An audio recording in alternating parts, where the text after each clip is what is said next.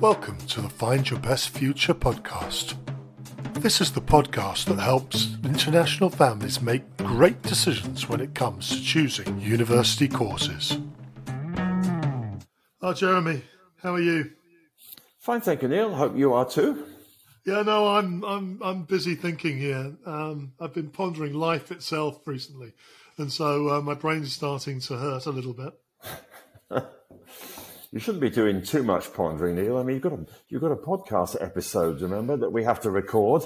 Yeah, I know, but I've been really, struggling with the purpose of existence itself and life. It's been really challenging for me. What is this podcast actually today? Well, actually, rather appropriately, we are going to be looking at psychology. That'll provide me with all the answers. Well, I don't know about that. You're perfect. Psychology, what is it? I guess it's about thinking deeply about all sorts of big problems. Maybe I'm wrong, maybe I'm right. Well, there is a certain amount of thinking involved in psychology, Neil, definitely. So I think psychology is one of those words that we've all heard of, but very few people are able to put an accurate definition as to what it actually is. Indeed. And unfortunately, you are actually not one of those few people who can put an accurate definition.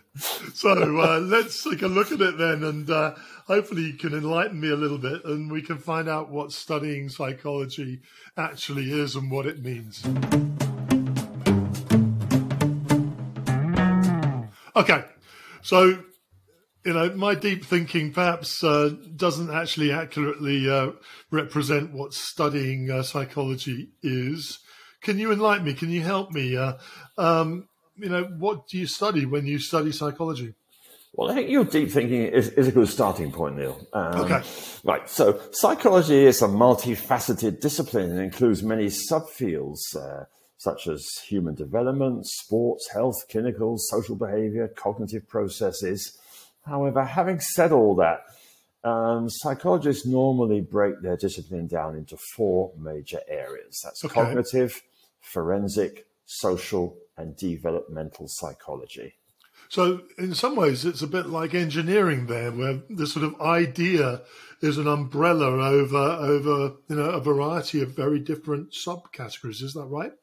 Yes, it is. And of course, if you go off to university and study psychology, you will probably eventually choose to specialize in one of these major areas. Okay. Could you drill into those areas a bit for us and help us understand the differences? Yeah, well, first of all, cognitive psychology. This is the scientific study of the mind as an information processor. So what cognitive psychologists try to do is to build up a model of the information processing that goes on inside people's minds, including things like perception, attention, language, memory, thinking, consciousness. All of those things form cognitive psychology. All right. Okay. And what does cognitive psychology lead to as some sort of job? Is it directly linked with one specific profession?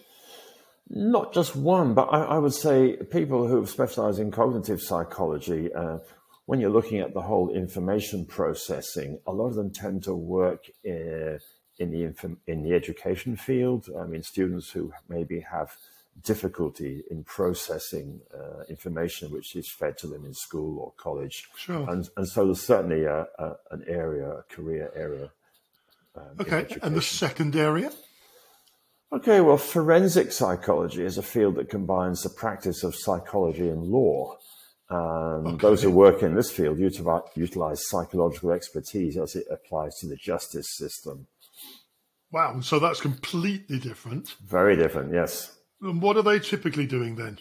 Well, they often try and sort of construct a picture of a person who may possibly have committed a crime and thus help law enforcement focus in on who they need to be pursuing.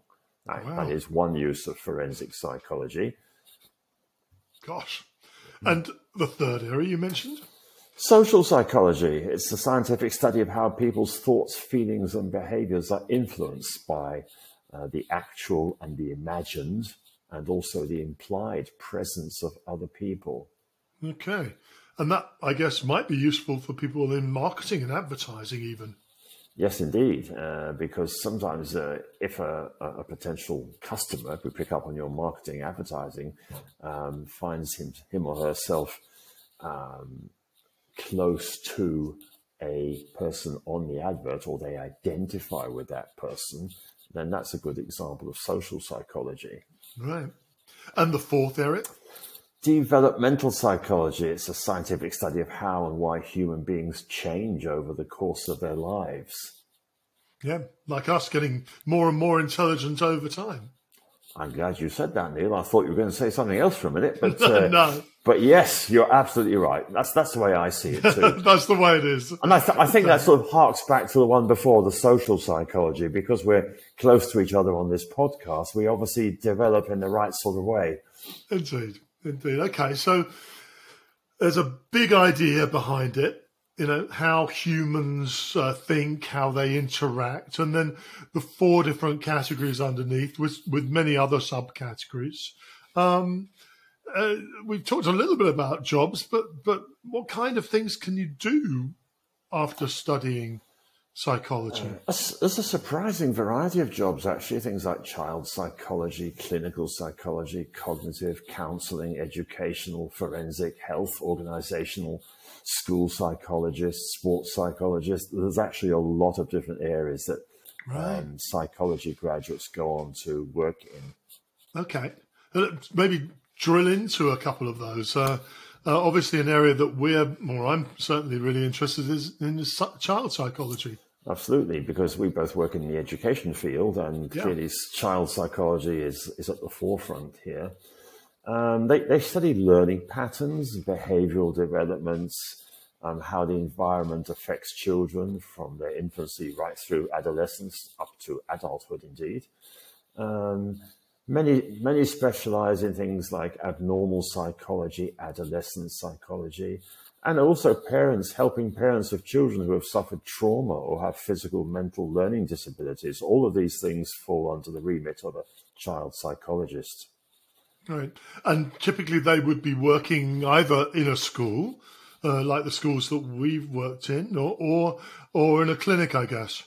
Yes, that's correct. I mean, a lot of schools employ a psychologist, either full-time or part-time. Yes, indeed. And so that must be a major employment area for people who specialise in this realm. Yes, it is. Okay.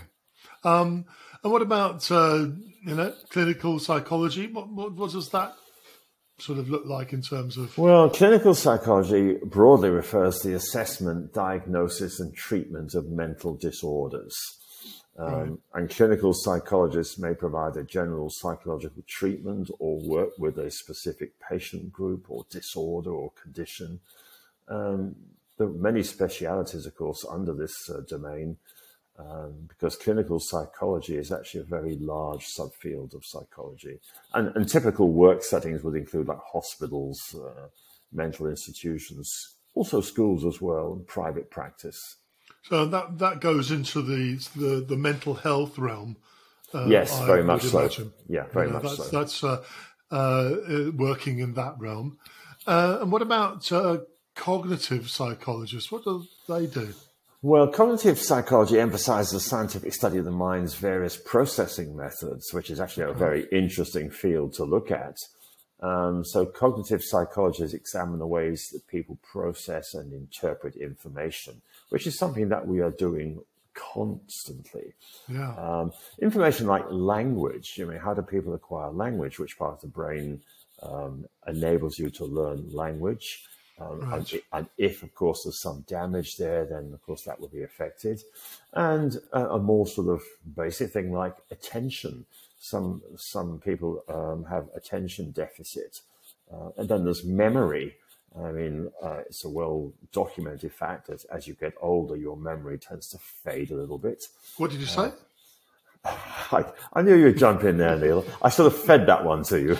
You did.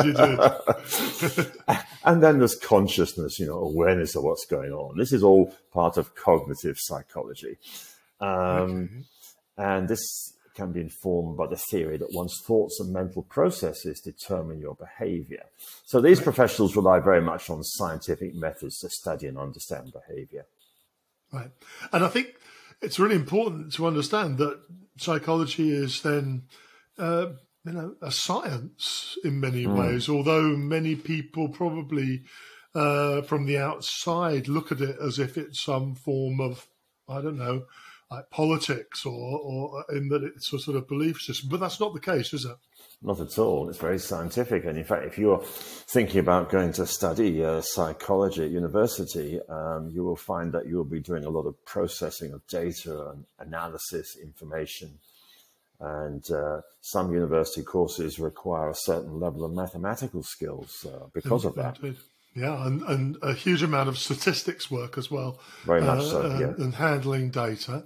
Yes. Another area is counselling psychology, is that right? Yes, counselling psychology focuses on teaching patients how to cope with emotional, physical, mental health issues. A lot of schools and hospitals employ psychologists who specialise in this particular area. Some counselling psychologists intervene and assist people in times of crisis or extreme stress, helping them to overcome these difficult moments in their lives. Right. And really important work, but very challenging work, I would imagine, as well. I think it's probably very tough work because you're constantly dealing with people who are under a lot of stress, a lot of pressure. Yeah. And that's quite a lot for you as a psychologist to absorb and deal with yourself. Right, indeed. And one that we're most familiar probably with is education psychology. That's supporting students around understanding how they learn and how they can learn better. Is that right? Yes. Educational psychologists evaluate learning methods on student outcomes, and they research and strive to improve the instructional process going on in the institution, usually a school. And they also take into account the unique needs of the educational institution and its students, including, for example, gifted learners. And then at the other end of the scale, those with learning disabilities. So really, educational psychologists have a role to play throughout the school or the institution they work for. Okay, let's skip ahead then to health psychology. It's not an area I know much about. What is this health psychology? Well, health psychology is a speciality of clinical psychology, really. It's the study of how biological, psychological, and social factors affect overall health and wellness. Clearly, we all know that there are sort of physical diseases, if you like. You get an infection, it makes you sick, but also there's mental disease. So health psychologists may focus their skills on subspecialities, including behavioral assessment, intervention, pain management as well, illness prevention. There's a range of health psychology careers available. A licensed health psychologist, they're qualified to treat patients in a clinical setting, as well as consulting for private or government agencies. And it's not just in the healthcare area or the education area that psychology is useful. In industry as well, in business, it's an important field, isn't it? Yes, and because if you're running a company, organization, you obviously want your workforce to be physically healthy, but also to be mentally healthy. And that way they will be hopefully happier at work and certainly more productive. So really, industrial organizational psychology really focuses on how to improve the workplace conditions for the people who work in an organization. Right, and that sort of been taken to its ultimate by Google Workplaces, where there are slides and couches and unlimited food and all of those kind of things in order to make sure that people feel comfortable in their workplace. And I'm sure that psychologists were involved in all of those developments. Interesting you should mention that, Neil, but I actually don't have unlimited supplies of food or a couch in my office. I think I'm going to have to fill out the necessary paperwork and have all this delivered. But that's something for the future. In the school that I used to run, as you know, Jeremy, we had many of those things, and it certainly makes life a lot more comfortable. So very important work. The other area that many people will probably have heard of is sports psychology, because sports psychologists play a hugely important role, especially with elite sports people. Is that right? Yeah, very much so. It's something that's really come into the fore, I would say, in the last sort of 10 to 20 years. Sports psychology is very much an interdisciplinary practice that explores the link between psychological, physical factors that affect performance. As you say, in highly competitive sports, most professional sports teams will certainly have some sort of sports psychological support to their players, right, their athletes. And I suppose, when you're performing at such a high level, it's a 1 or 2% change in behaviour that can make the difference between winning and losing. Yes, indeed. Very often, sort of the trainers of national football teams work very, very closely with psychologists, because if your players go out onto the pitch with the right sort of mindset, even if they're not actually talented or any more talented than they were before, they're more likely to achieve success or at least reach their peak. Right. And that would mean that's a specific niche area of psychology then. Yes, although there's actually quite a lot of jobs in this area when you think about how large professional sport is and how many professional sports there are. I mean, as we record this episode, of course, the World Cup is being played, and there will be a lot of sports psychologists there with their teams.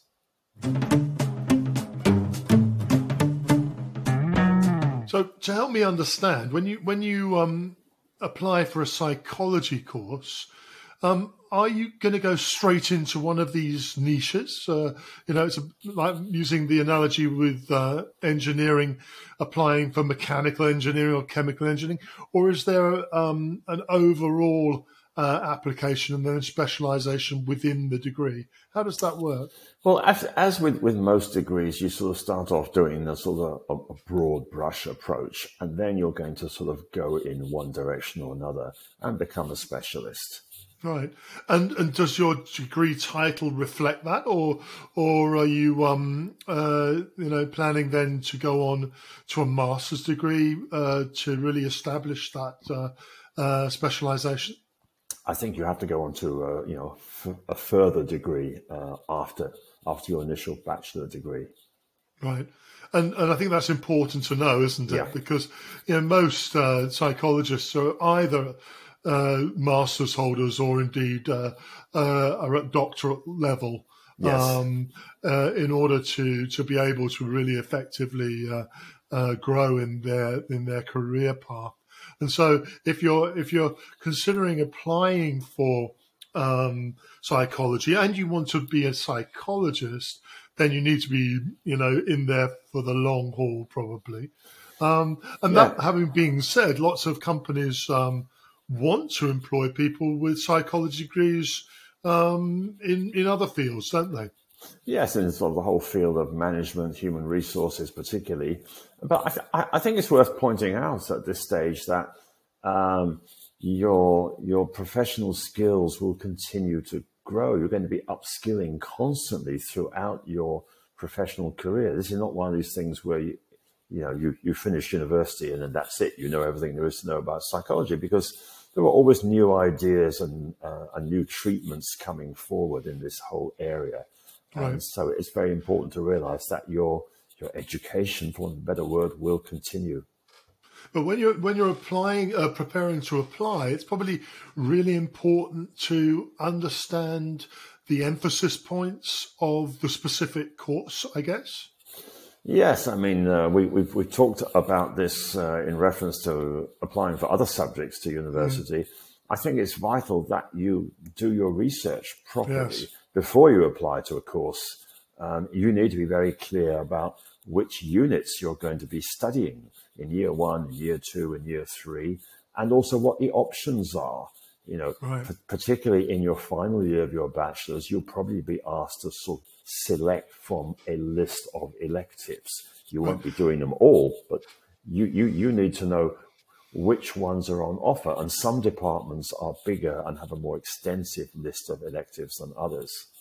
And some departments are inevitably specialised or focused in one particular realm or others.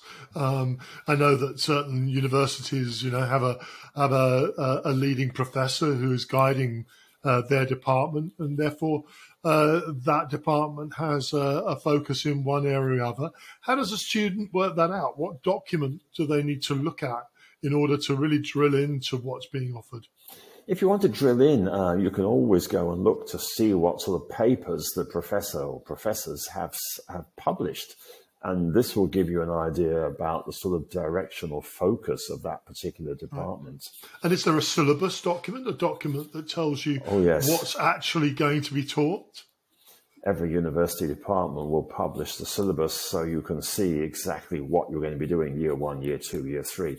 And no matter what you're going to apply for at university, be it psychology or some other subject, you really need to read this extremely carefully. You need to look at the admissions requirements in terms of grades, and you also need to look at the syllabus content. Right. And that's really, really important for all subjects, but maybe specifically here, where, you need to make sure that the courses that you're covering and the options you're choosing will lead you to the place you want to get to. On a sort of wider level, what kind of things should students be doing in order to prepare for their application? Well, the very obvious one, you need to decide which country you want to study in. Yeah, important though. Very important, yes, because you actually have to go and live there. But I would suggest that you go and have a look at the careers that the graduating students have moved on to. And most universities publish this, usually in the departmental section. It'll say something like, our psychology graduates last year moved on to study in the following companies or fields. And it's quite interesting. Some you can see they are really continuing down the sort of psychology direction. Right. And others have gone off to work in completely random careers that on the at least at first glance, appear to have no connection with psychology, although if you dig into it, there probably is a connection. Right. And of course, psychology, I guess, has a significant practical element. Do courses sometimes offer, internships or sandwich courses? Should students be looking out for that? Yes, I think actually a placement or internship, sandwich course, co-op program, whatever you wish to call it, is very, very valuable because it gets you out into the real world of work and you find out what it's actually like to be putting your knowledge into practice in the work environment. Right.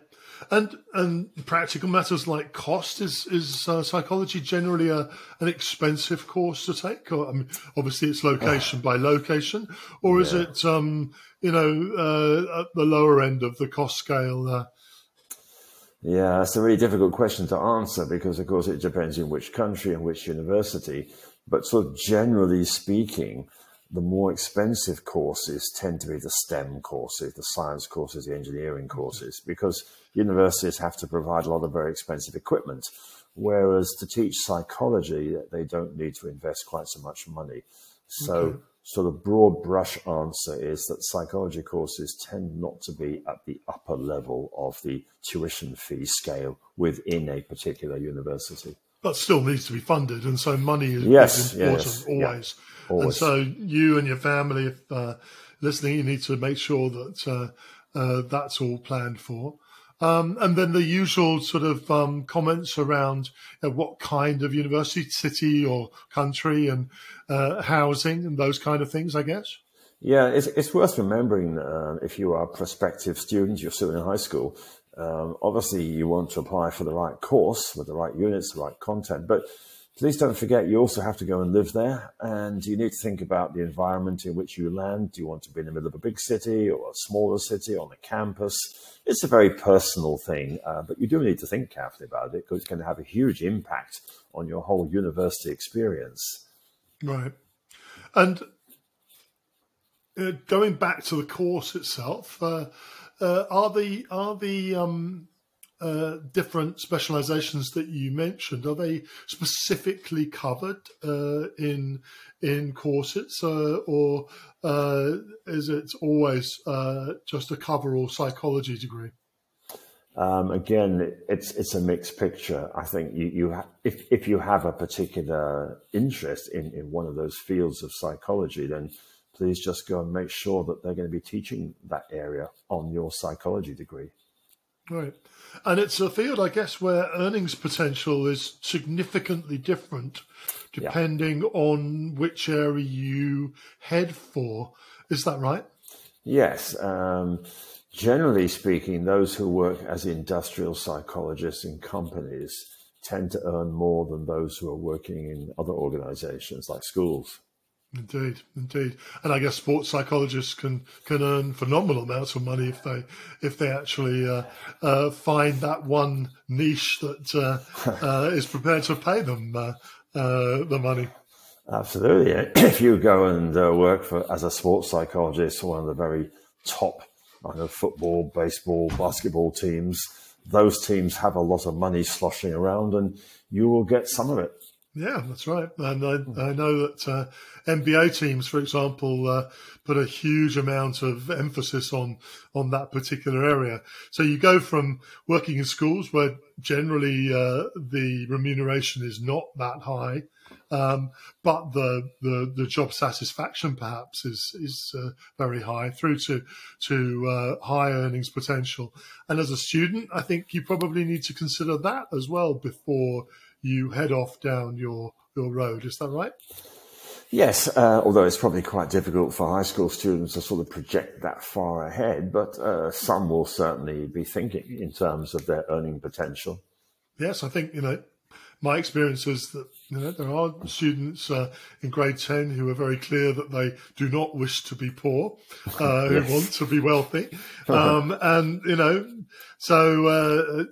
Making those decisions is really, really important. What kind of skills do you need to be successful as a psychologist? Good communication skills, clearly, because you're going to have to be working with people. It's very much a people business. Numeracy, we touched on that before in terms of data analysis. So you need a certain level of mathematical numeracy skills. Research skills, you're going to have to do a lot of research. Yeah. And a lot of patience. You're going to be in some very difficult conversations. And then problem-solving skills, because really you are there in last resort to hopefully solve people's problems or help them move forward. Yes, it needs both of those sides, I guess. It needs the academic, the sort of analytical, but it also needs the empathetic side. You need to feel comfortable. I think also probably a certain level of emotional resilience as an individual is important if you are to be able to protect your own well-being. Yes, if you're a person who is emotionally fragile, I think it's going to be a very, very challenging profession to move into. Yes, indeed. And I think that's important as well. If you are to be able to help others through these problems, you do need to be able to have a stable basis from which to work as far as you as an individual is concerned. Yes. That can be pretty difficult if you're dealing in challenging situations. So something to bear in mind. If you're a very resilient and positive person, it might be easier to deal and help others than if you're a rather more fragile and or introspective person when it comes to these kind of things. On a purely practical basis, what kind of grades am I going to need? Is it difficult to get into? Psychology is a very popular subject now at universities, so therefore there is competition for places. It's the usual answer. If you want to go to a highly ranked university, then you need high grades. But it's probably worth noting in terms of what you're actually currently studying in your high school. Now, obviously, if your school offers a psychology course during those final 2 years of school, then you should be taking that. I assume you will be because you'll have an interest in that direction. However, some schools don't offer psychology. So universities don't demand that you have studied psychology at school because they recognize many schools don't have this No, as a indeed. course. And it's really important to know you don't have to have studied psychology Yeah. at A level or IB in order to get into psychology. What other areas would they be interested in, though? A good overall education. Obviously, they're going to have a look at your English skills because there's a lot of communication, and both verbal and written. Right. And as we mentioned before, a reasonable level of mathematical skills as well. But beyond that, they're not really going to sort of insist on any particular combination of subjects. I mean, we recently made an episode about engineering, and we basically said you have to be very good at mathematics and physics. But psychology, it's broader than that in terms of what you need to enter university. Right. So if you haven't perhaps in grade 9 paid attention, in grade 10, and you've chosen subjects that perhaps a little bit more limiting, then psychology is a good option for you. Yes, I mean, there are some university subjects where you can go with pretty much any mix of school subjects, and psychology is probably one of these.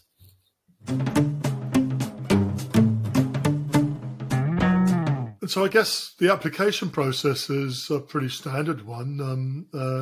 There are no additional requirements for students studying psychology over and above what's normally expected on it. It's just the normal process, and of course that depends on which country you're in. Some countries operate a centralized system, like in the United States you have the Common App, in the UK you have UCAS.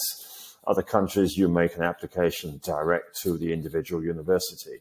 But the important thing is that you find out what your deadlines are.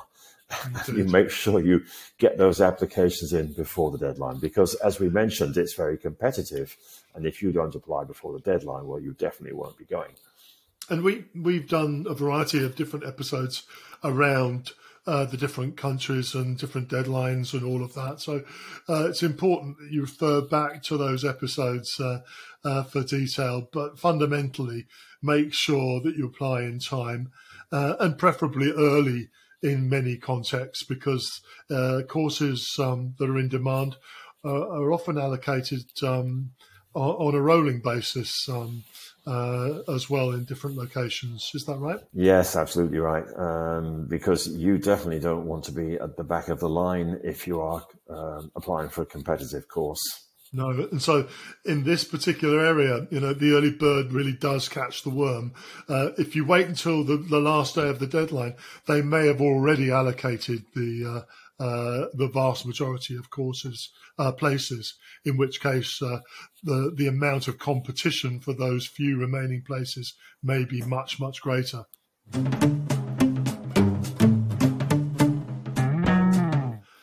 And we mentioned earlier that cost is, it's dependent on location and type of university and all of those things. So it's very difficult to nail down. It depends where you study, I guess. Absolutely. Some countries finance their higher education system with tax money, in which case the tuition fees tend to be lower, or in some cases even free.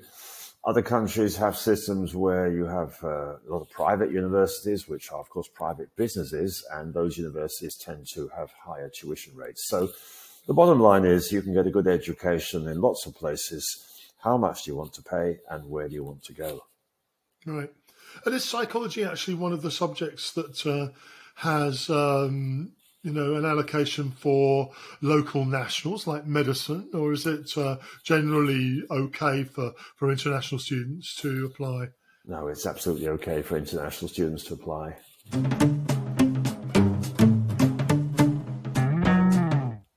Okay, so summing it all up, Jeremy, psychology, a really broad field with incredibly interesting opportunities for career development, if that's the sort of thing that you're looking for, I guess. Anything else that you'd like to highlight? Well, I think before you actually apply to a psychology degree, you need to do your research.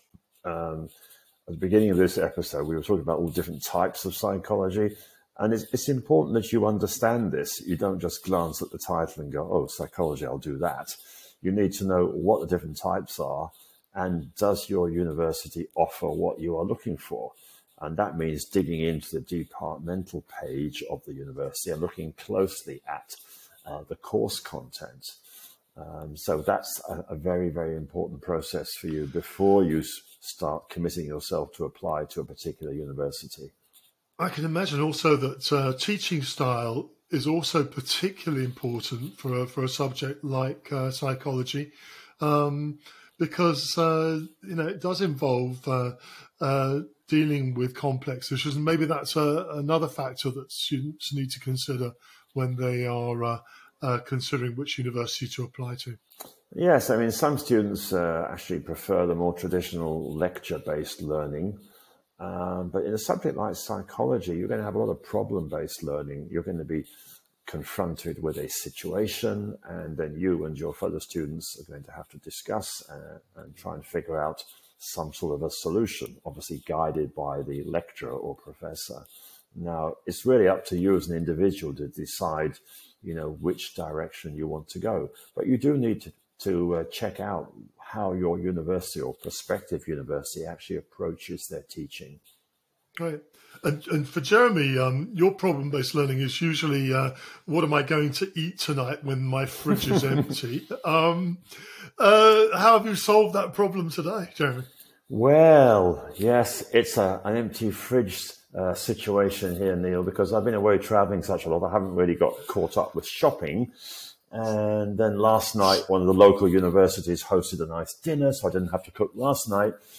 So tonight, Neil, go on. Are you ready for this? I am. It's going to be pasta and bolognese sauce.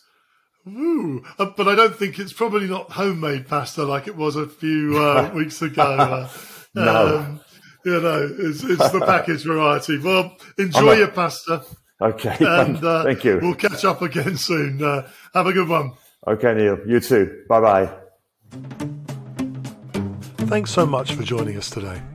If you enjoyed this episode, please don't forget to subscribe and share the Find Your Best Future podcast.